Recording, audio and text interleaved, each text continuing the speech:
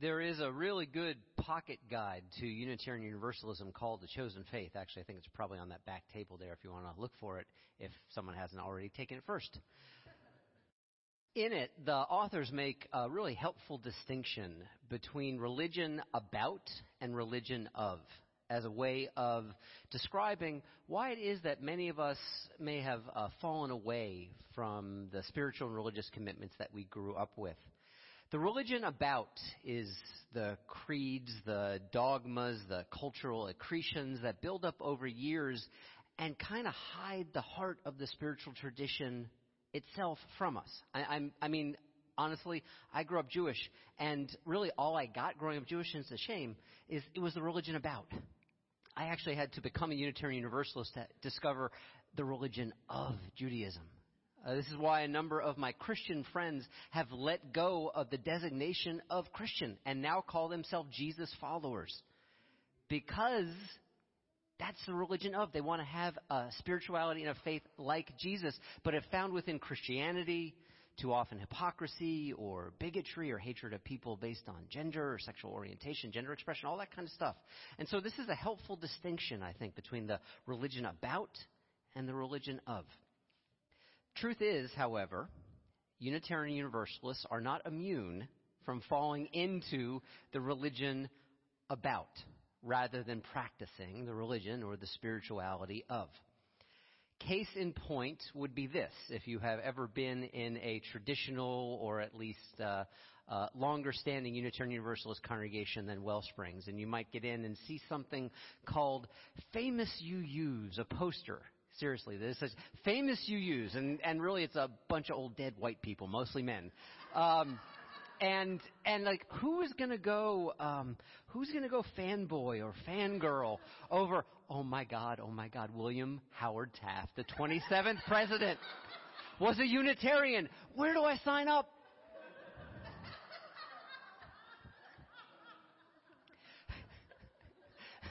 Posters like that, they're kind of marketing to ourselves, which, by the way, is no way to market. They're not way to share faith. The religion about, not the religion of. And by the way, some of the people we list on those posters were wrong, were false. Like Walt Whitman, perhaps the greatest spiritual progressive poet of the American tradition, or one of the greatest, gave us our mission here at Wellspring, speaks to the heart of this faith, and yet found the Unitarian Universalists of his time so much in their own heads and so snobby and so elitist that he was not a Unitarian Universalist. I'm going to tell this story in this way. I think it happened. I know he wrote it. We're going to pretend that it happened, even if it's apocryphal, because it really gets to the heart of who Walt Whitman was. And I like to think that he's telling this story to Emerson, his friend who was a Unitarian. But Emerson, so lost in his head, so disconnected from his own heart, that we're going to imagine that Walt Whitman said, he did write these words, pointing and sniffing his own armpit. The scent of this is as fragrant, as beautiful as the perfume of any flowers. That was Walt Whitman. An earthy guy, not lost in his own head, and not a Unitarian Universalist. So who was a Unitarian Universalist? Well, these two people were. Really, yes. Dana and Christopher Reeve. And I'm not telling you this to say, well, actually, some people might go a little fanboy or fangirl over Christopher Reeve because, he was Superman. But really to point us away towards that kind of religion of thing. And so I want to tell you a story from their lives. And it was at the moments of terrible, profound realization that after Christopher Reeve was thrown from that horse and he recognized his life had changed radically and he would be a quadriplegic. And in the story that they tell about their lives, it reads like this. Through her tears, Dana said, I will support whatever you want to do, because he was thinking that maybe his life was over and he would end his life. I will support you whatever you want to do because this is your life and your decision. But I want you to know that I'll be with you for the long haul, no matter what. You are still you, and I love you. And then Christopher Reeve responded. Dana's response to me made living seem possible again, because I felt the depth of her love and commitment, My job now would be to learn how to cope with this, not be a burden. I would have to find new ways of being productive and living again. And indeed, if you know anything about Christopher Reeve's life and Dana Reeve's life, they're both dead now. They found ways to live again. That's the religion of Unitarian Universalism, and especially what was exchanged between the two of them. They renewed their covenant. They renewed their promises, their vows. This renewal series, this Renew series, is all about recognizing what stands really at the heart of our lives right now that we would seek to give new life to again. And I think that one of the most powerful tools to be able to do this in our relationships with ourselves, in our work life, wherever our value may lay in our lives, is to recognize that what makes for renewal is understanding the promises that we live within, to recognize the vows that we live within, to recognize the deep intentions that are at the heart of ourselves so that we can re-enter life refreshed, renewed, and able to face exactly what is happening to us and with us. So last week in this series, I talked about taking a break as a necessary part of renewal. To borrow words from the poet that I quoted from, recognizing that it is fuel and the absence of fuel, that it is the logs and the space between the logs that leads to fire, that leads to light and heat and warmth and renewal. And after we take a break, right, hopefully we step back into life. We resume who we are. We get a breath and we're able to recommit ourselves to our lives. There is nothing that helps us do that more than knowing the promises that we live in. This is a covenantal tradition, this Unitarian Universalist tradition. I can give you just one short example of what that covenant sounds like, why we are not tradition bound together by a single dogma, a single creed that everyone must believe. And this goes back to the 1560s, over 400 years ago, a guy named Francis David, and some of you may have heard this before. He said, we do not need to think alike to love alike. I mean, like, how powerful would that be in this country right now? Like, we're still getting, after 400 years, trying to recognize the wisdom of that promise. We need not think alike to love alike. That's covenantal. And of course, if your life is anything at all like mine, to live in our promises, to live in our vows, to live in our deepest, most core intentions is to recognize, at least for me, I fail at them all the time. What's the line that bizarrely from this? No, it's not bizarre that he wrote it. It's bizarre its application. Samuel Beckett, the absurdist playwright. Now this is kind of a corporate slogan. Ever tried, ever failed.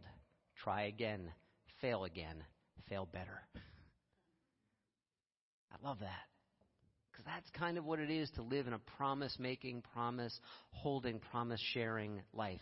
Is that I don't know anyone who ever fulfills their promises completely. And that's why the power of renewal is so necessary. And of course, for many of us, I've noted it in my own life too, sometimes the vows and promises that we make at one season of our life, for one reason or another, sometimes because of absolute necessity, they need to end. And when they do, it is still so heartbreaking. So especially for those vows, for those promises, for those intentions that we hold close to our hearts, they need regular renewal and reminding. I don't think there's any deep promise any of us has ever made that has stayed the same exactly over time. But like tracing paper, build up one picture on top of another, we can see the roots of where those promises came from and renew them and rewrite them from time to time so that they remain fresh in our hearts. This is a covenant. And so I'd ask you right now, what are your most important vows? To yourself, to your spouse, to your partner, to your children, to your parents, through your work. Where are your most important vows? Just Just maybe close your eyes for a second. Think on that. Where are my most important vows?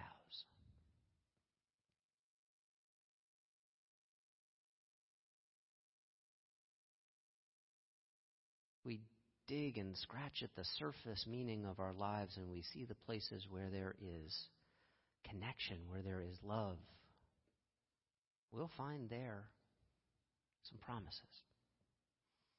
So I want to read you something right now that my wife gave me permission to. I want to read you my vows from our wedding. Now, here's the interesting thing.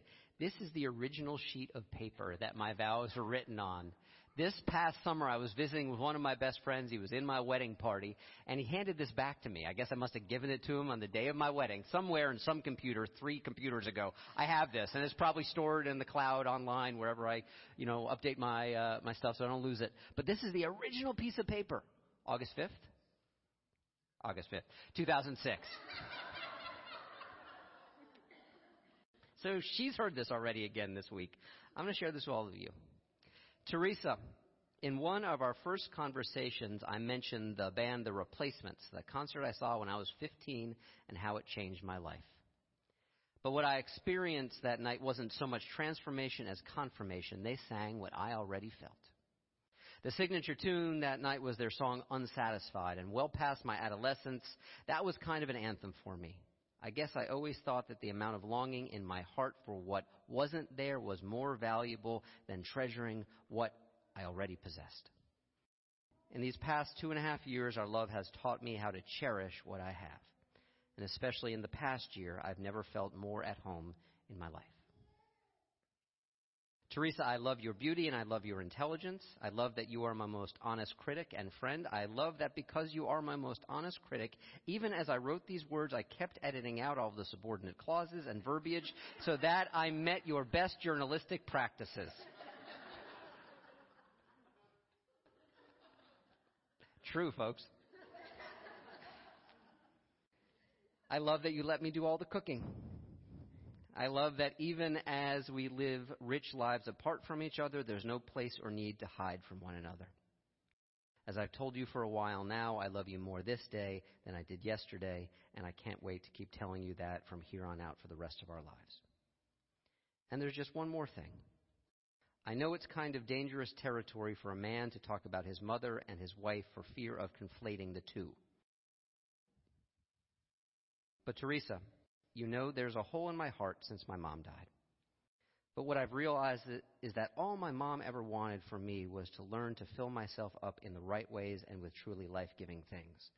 The blessing that my mom casts over my life is fulfilled in our being together. I love you for making her dream for me come true.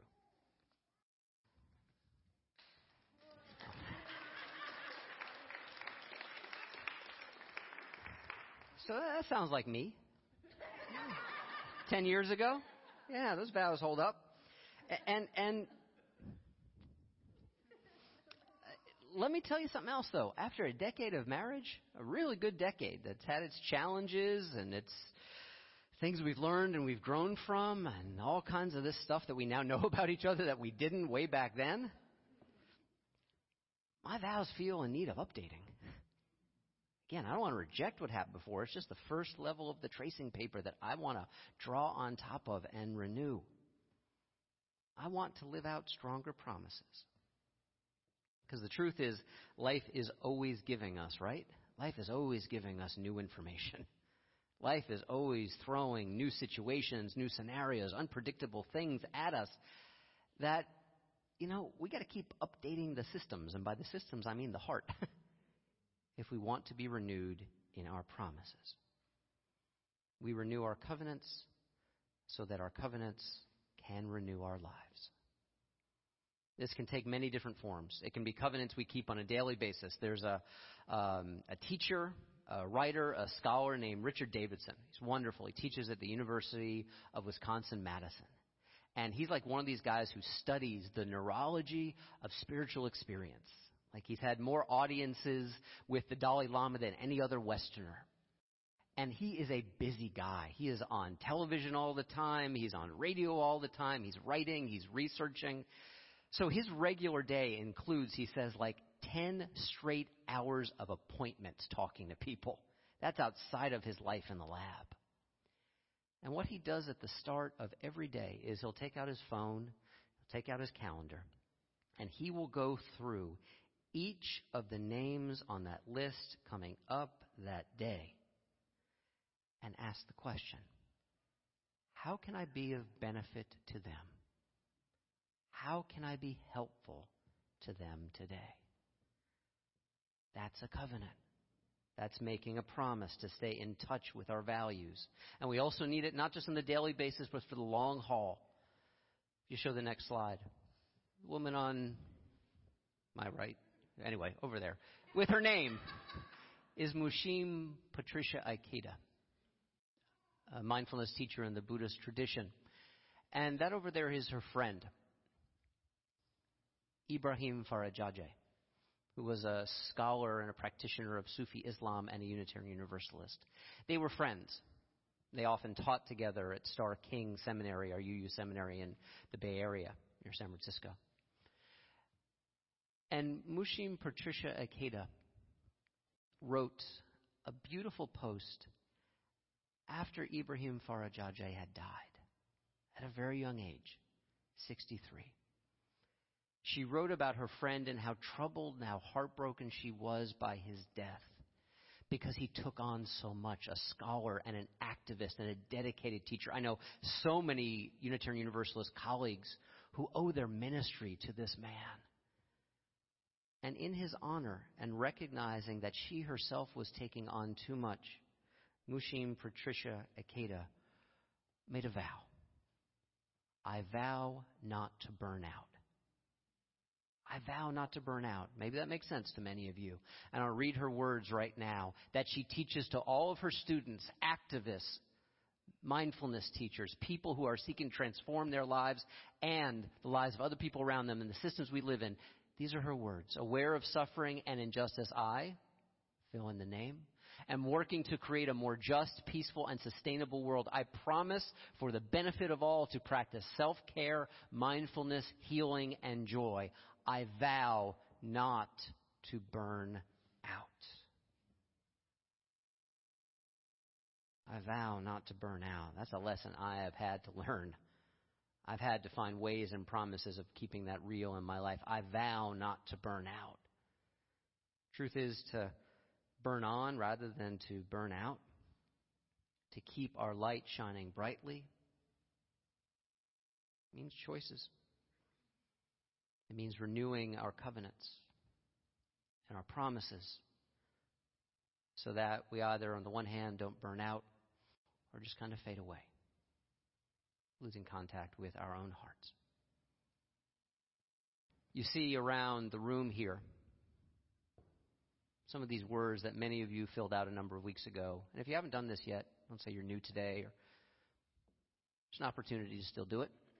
These are renewal notices, renewal intentions that many of you filled out 3-4 weeks ago. I encourage you to go back today, whether you can remember your own or maybe you want to pick out someone else's and say, hey, yeah, this feels like a good renewal notice for me today. Scratch the surface of any real renewal notice and you will find a covenant there. A covenant that perhaps is waiting for you to re-covenant with. And so I want to offer us a way of doing that, whether this is about your marriage or your work or yourself or being a parent or being a child. In the next couple weeks, I'm going to offer an opportunity for us to do a Soul Bite. It's one of our small groups in which we get together. We have a little nosh and we share some time together. And that is going to be an invitation for us to share where we are recovenanted, where we have rewritten our vows. If you sign up in the next couple weeks, I will send you some ways that you can go about rewriting your vows, whatever your vows are. So that's just an invitation. If you can't make it to the Soul Bite and you'd still like to rewrite vows in your life, please let me know and I will send you the methods for doing it. And maybe you don't need any guidance from me. Maybe you're just like, you know what, I'm going to go home today. I'm going to start rewriting my vows Because I want to help renew my life, because the truth is we renew our covenants so that our covenants renew our lives. Sometimes even to the very edge, the far edge of this existence and beyond our lives. And so I want to share with you one more famous, justifiably famous Unitarian Universalist today who tells us again, not about the religion about, but the spirituality of. Remember him? Randy Pausch. Remember the last lecture? Remember that amazing story that went viral and became a book? Randy Pausch, who was then about my age. I think he died at 47. Full professor at Carnegie Mellon University. Found out he had pancreatic cancer and was dead within a couple years. And what Carnegie Mellon allows their professors when they're retiring, or in this case dying prematurely, to do is to deliver a last lecture. And again, if you haven't seen this in years, or maybe you're hearing about it for the first time, go and renew, become familiar again with Randy Pausch's last lecture. It is all about staying connected to our dreams, our aspirations for who we wish to become. And I love what's in there. And honestly, some of it's a little cliched, but I just love the whole energy around it. But let me tell you about my two favorite moments. They're at the end. This focus is all on him. There's like 500 people in this packed-in conference hall, and this is before people would know that Randy Pausch in the last lecture would become this huge phenomenon with millions of people seeing this lecture online. The day before his final lecture, it was his wife's Jay, her birthday. And because all the focus was on him, and I got to tell you, I've met a lot of folks over the years who have had a dying spouse. And the spouse who is not dying, very often a lot of their needs get rejected, or at least not seen. And so towards the end of his last lecture, Randy invited Jay up, and he brought out a cake. And he had 500 people sing happy birthday to her. And it was beautiful and very sad and unbelievably sweet. And the tears from so many people flowed. And then there was one final thing. Throughout the last lecture, Randy Pausch talked about the value of a head fake. Like in basketball, you go this way and you go that way and you go around and you can get to the basket and score. And he said, actually, this whole thing today has been a head fake. This video, this last lecture, is not for you. It is for my children. Because the truth is, Randy Pausch didn't break his covenant, his promise to his children to be there, to watch them grow up, dance at their weddings, all that beautiful stuff that parents who love their kids want to be there for their children, to provide guidance and love and nurturance. He didn't break that promise, but the truth is the promise was going to be unfulfilled because he wasn't going to be around much longer. And it turns out he was not around much longer. And still, if we live in connection with our covenants and our promises and we hold them close to our hearts, we will find our lives are more creative, more abundant, more adaptable, and more loving than we ever could have thought. And so Randy Pausch had this elaborate head fake to say, kids, this is my gift to you. I'm not going to be around in the way that I planned, but you can always view this and know that I love you. The promises that we make us more creative, more adaptive, more open, more loving. Today, may you rest in the full measure and beauty of the promises that you live in. Allow those promises to remake and renew your life again. Amen. May you live in blessing. Can you pray with me?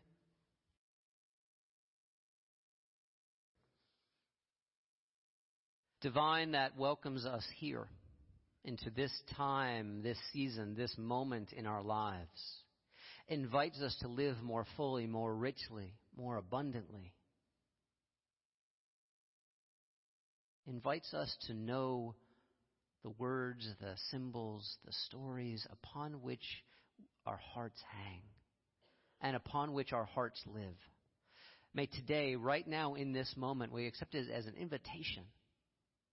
Know our promises. Be aware of our promises. Recognize which promises need renewal so that our lives might be renewed.